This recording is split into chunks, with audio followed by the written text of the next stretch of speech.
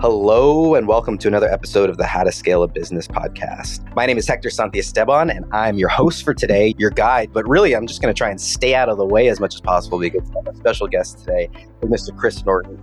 He is the founder of Prohibition. They're a PR agency and also the host of the newly launched Socially Unacceptable podcast, which is topping the charts right now in the UK. Congrats on that, Chris. Yeah, thanks for the introduction. I wish I was as professional as you as your podcast. I mean, I'm brand new to it. I feel like I'm a baby, but it's like I've just been saying to you before this call, I found it an unbelievable medium to speak to people, and the fact that people take the time out to listen to you, and if you sat in the gym, driving the car, on the subway, I find the relationship between you and the listener amazing. So thanks for having me on the show.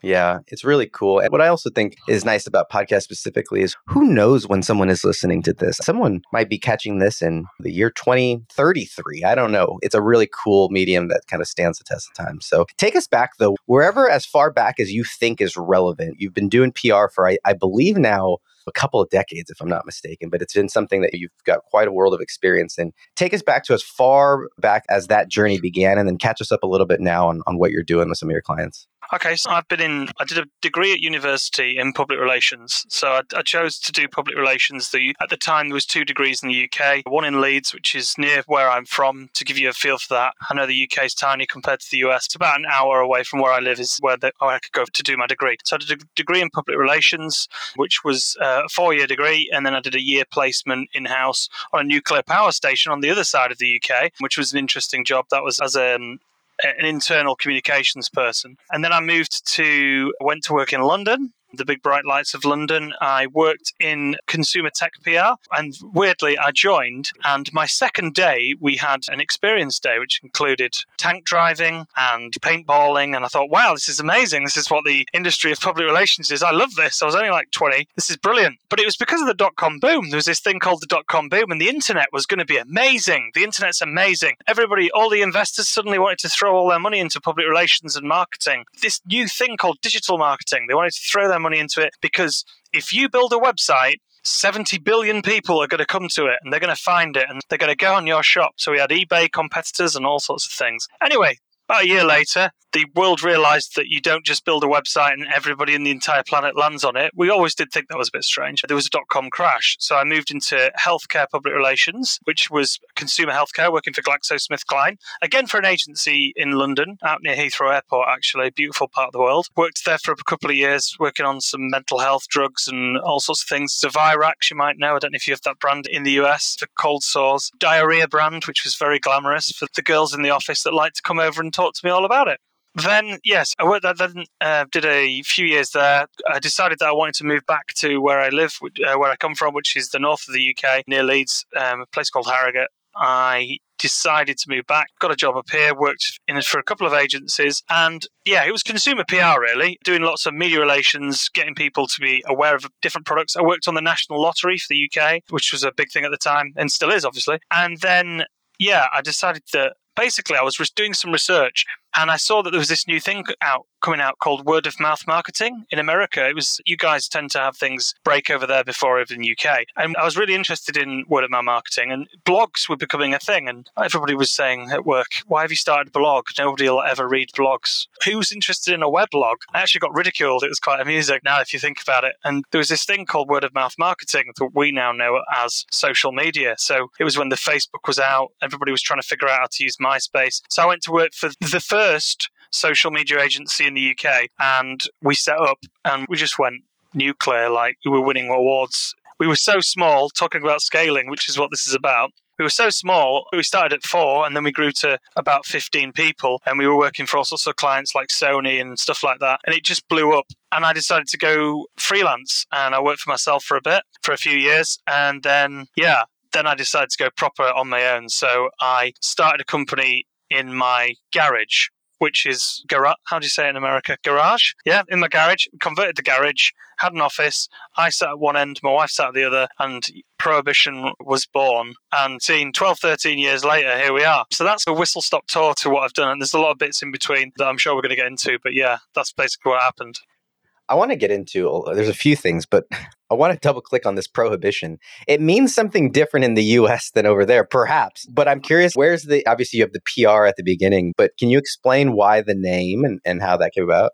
Okay, yeah, I can. Yeah, that's a great question and a slightly delicate one. We were originally, my blog, that was huge at the time, it was top 10 huge. It was not like BuzzFeed or anything. But it was like in the PR space, it was in the top 10 in the UK, top 10 PR blogs and social media. It was big at the time. My blog was called Dead Dinosaur, and I was known as the dinosaur PR person. So I launched a company called Dinosaur. But unfortunately, there was somebody else with a similar name, so we had to change the name of the company to be more suitable. So to do that, I didn't want to set up I wanted a brand name that could be copywritten and wouldn't be offensive. So we started Googling every brand name you've ever thought of. You're sat there thinking, come up with things like Zest and like exciting words that were just cool. There's some really cool PR agencies out there. There's one called Man Bites Dog, which is a great name. And now we were just trying to come up with names. And we came up with about 25 that weren't on Google already. Then we ran that through Companies House. Then we checked if we could copyright it. And we had 10 in the end. And what we did was I surveyed the employees and said, what do we think we prefer? And where the prohibition came from, to answer the actual question, which you're quite like, did you ever watch Boardwalk Empire? Yes, yeah, sure. Okay, so my business partner, Will, he said, he was talking about Boardwalk Empire, and we went, that's during the prohibition. That's a cool word. And that is the post-rationalization I can give you, is that it's just a word that was cool, and then we put it into the other ones, and actually people liked it. But it was very weird having a different company name one day. But within 2 weeks, a company name, people, founders out there that are worried about company names, stop worrying about it. Once it's your name, it's your name. You know what I mean? It does not matter. We spent ages worrying about it, and for what you've just done there, which is post-rationalization. And actually, I was like, it doesn't really matter. We started off with all the graphic. We're all black and white, 1920s, but now they're all trendy and modern, so we've moved away from that. So that gives you an idea. It did mean the same thing. The prohibition of alcohol, prohibition of nuclear weapons, the prohibition of, it's just a cool word, really. I wish I had something better for you, but that's all I've got. I love this post-rationalization because you go with something and then now all of a sudden we can attach this, maybe they're rogue, maybe they're like going against the grain or like counter, like it has all these other associations with it that you can attach on, which is nice. One of the things that I'm curious about though is you, like a lot of our listeners, you developed an expertise and then set off on your own to start your own thing. And I think a lot of people do that and they're good at what they do. They're great chefs or they're great bakers or they're great bricklayers. But then all of a sudden the transition from laying actual bricks to running a bricklaying business, therein lies the confusion or therein lies the challenge because they tend to be different animals. So what was that? Was that easy? You and your wife sitting in your garage and then all of a sudden you've got employees the next moment? Or was that like, take us through that process and if there were any iterations or things that you went through developing that? What? No, is the first answer to that. No, it's not easy. I wouldn't say it's easy to... Everybody out there that's struggling with things like that, swapping from being the skilled craftsman that does the job. Because I got into public relations because I'm good at creative. I'm good at ideas. I've done award-winning campaigns. I'm good at that. I wasn't good at. People that are great at campaigns aren't great at accounting and aren't great at the human resources maybe as much. I didn't know all about human resources law. And suddenly when you're in business and you're scaling up, you have to wear so many different hats and you're just expected to know the answers to all the questions. So I do feel people's pain. We've got so much HR legislation and things like that. I think what happened was when you start out, you have to Google things, figure out a way of working. You start everything on a shoestring, right? You might do everything on a shoestring, but once you get going, you start to adjust and learn which skills you need to get ahead. I would say that one of the hardest things that I found was, because when you're small, what you start out, you know what you're good at. You start off, you hire people that you want to work with who are really great, and you become like friends. It's like a friend business. And then morph into this bigger business. And then there's people now, and you can't be like just friends. And then you get bigger than that. And it goes through phases, and you suddenly realize that you have to make difficult decisions in difficult times, and you can't be everyone's friend. I'm a football fan or a soccer fan in the UK, and Jurgen Klopp is the manager of Liverpool Football Club, and he said, I'm the player's friend, but I'm not their best friend. And that's, I think, is a great way of talking about being a manager or an owner manager, is you have to make, you can't be everyone's best friend, but you can be a good boss that cares for people and looks after them.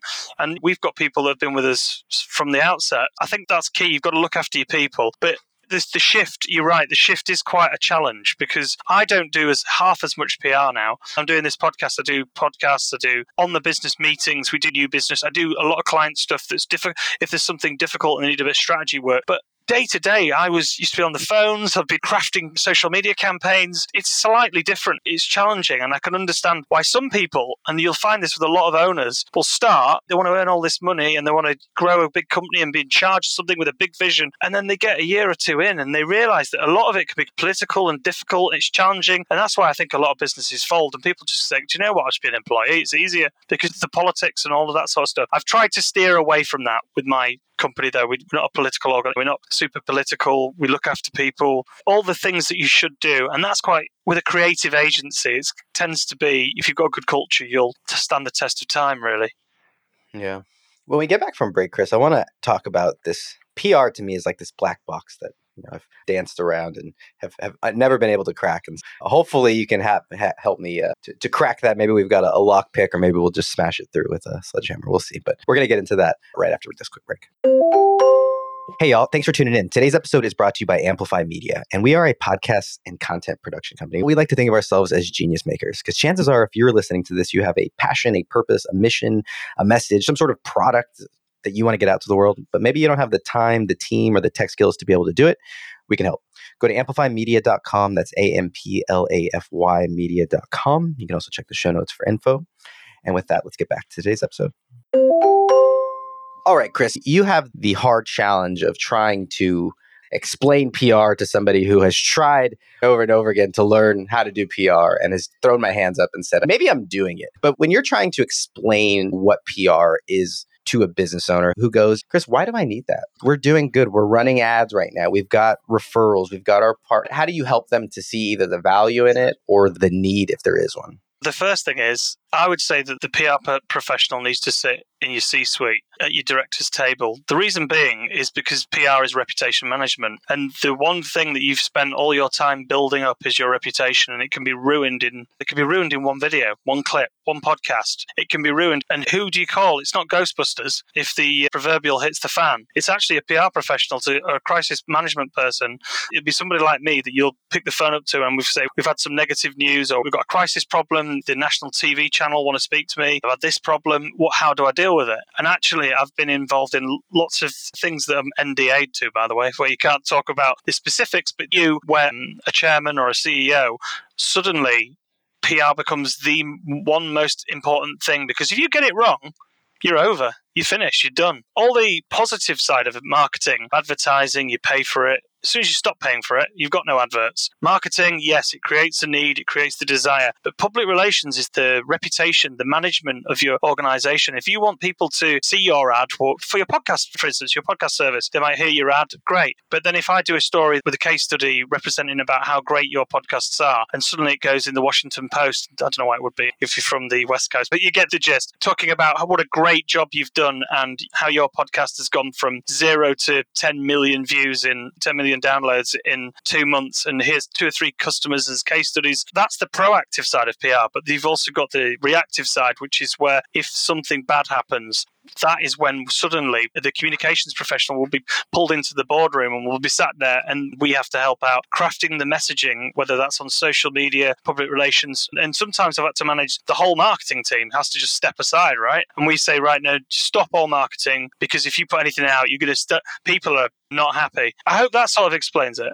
Yeah, I'd love to go into that, because I think that even our listeners, they may not have CNN or these big national things coming to their door, but I think that we all can experience some sort of crisis, even if it's kind of client sort of things. And so when you're thinking through that crisis management, what are some kind of foundations or pillars that people can maybe bring into those situations? Okay, that's a great question. First thing is honesty is key, but controlling the situation is key as well. So if you've got somebody that you can work with, first thing is what's happened. So you need to get to the bottom of what's happened. And if you're managing a team of 3, 5, 20, you need to get to the bottom of what's happened. And the press, the media, whether it's broadcast or digital, or they want a response. They want to know what you're doing about it. You might want to craft a response saying, we're aware of the situation, this is what's happened, we're looking into it, we will issue a statement at 4 o'clock. Then 4 o'clock comes, and if you still haven't got to the bottom of it because it's such a complicated matter, you can say, we're aware of the situation, we're now investigating further, there'll be another statement. Do you see what I'm doing here? We're taking control of the situation. You'd be amazed at how much that stops people from ringing your phones and sending you emails and demanding that you have to comment and things like that. Yeah, it's taking control of the situation and being honest. I suppose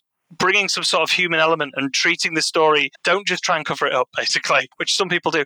And the other response is often people they send out a press statement. If it's a video, then answer it with a video. If it happened in a Domino's, for instance, there's loads of examples of where Domino's people have touched pizzas and the employees working there. There was a big outbreak 3 or 4 years ago, a video that went viral. And it took a while for them to respond, and they were criticised for that because the CEO, but then they did the response in front of the Domino's background, and they did the response to what had happened. So my point is speed, accuracy, honesty, but take control of the situation is what you should do in a crisis. I'm hoping that not everybody on this podcast will ever be in a crisis and will want to be in a crisis either.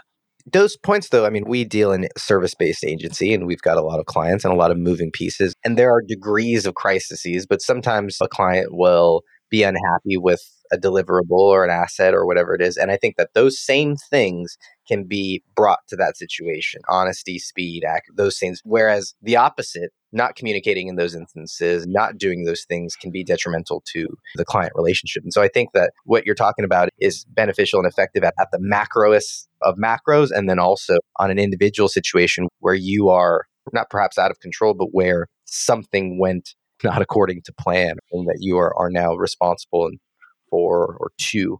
So definitely applicable. You mentioned this idea of responding back in the way that it happened. Why is that so important? We used to say that if you want to see a crisis before a crisis happens, just put a Twitter wall in your press room. So if you've got a market, it's a good answer. But to respond, what I'm talking about is if I deal with social media crises and as well as media crises, it's better to respond where the problem is so it doesn't spread to other channels. For instance, if you've got a problem on Twitter, which, let's face it, can be quite vociferous, if something breaks on Twitter and you deal with it on Twitter, that can be good enough sometimes. Not always. I'm not giving you the definitive answer to crisis management, but if you've got a video that breaks on YouTube or on TikTok, for instance, then respond in the place where sometimes it's even better to respond in the comments of the actual original thing, because that's where the conversation's taking place and it shows that you're involved in the conversations. Yeah, some brands would say don't take it to other channels because then you're bringing more of an awareness to the crisis itself. However, I've seen crises where it takes over every channel and it's out of your control, and you have to actually change your website and everything to a holding website that is all about the crisis, which happened with BP, of course. I was going to ask if there's any case studies, whether it's you or your own clients or things that you've seen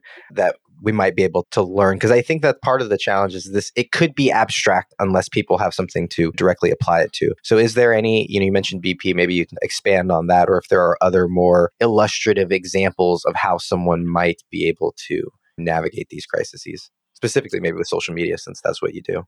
The BP example, the oil spill off Florida, something Horizon, which I can never remember the first word of it.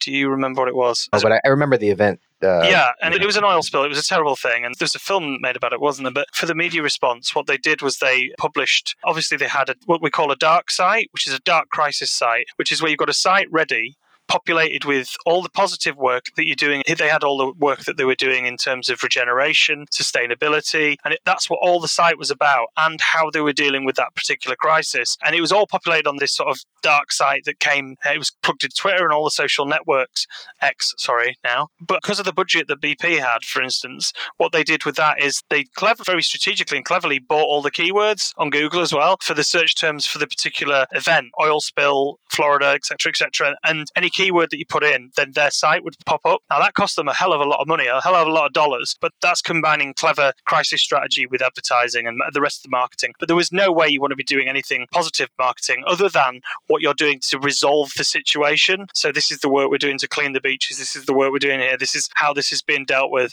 So it is an interesting case. It's one of the things I was giving to my students. We went through it of how they dealt with it. But obviously they had a big budget. I'm imagining people that want to scale their businesses don't have big budgets, but you can still do similar similar things. You can have statements ready. You just need to follow a process of making sure you get hold of the situation as clearly as you can, or get somebody to help you out at the time, I suppose. Yeah. This has been such a fascinating conversation, and I'm always trying to get better at the things that I suck at, frankly. And PR has always been that mystery for me. So anytime I have the chance to have someone on with regards to that, I try and take advantage as much as possible. Have you done PR for your podcast or not? Not in its traditional sense, right? I think the lines get so blurry between what is technically PR and what's not. Is guesting, is going on other shows, is we have our own community, like a podcast AMA, we call it, where it's a community of podcasters. So we're doing these things. Now, someone might come in and look at it and go, oh, that's PR. I've just never put it in that box. I would say media placements and things like that. If you're doing shows, if you're appearing as the host of X podcast on local news, that's definitely PR. That's what it is. I see it all the time. That's how you'll drive your numbers. If people want to drive their numbers to their business, if you become an expert in what you're talking about as the host of the podcast, then yeah. Yeah, I love that. This is so cool. And Chris, it's been such a fantastic conversation. We mentioned at the beginning that you have a new show. I think you're 7-8 episodes in, and the charts are already responding. It's called Socially Unacceptable. I love the tagline. It says from fuck ups to fame.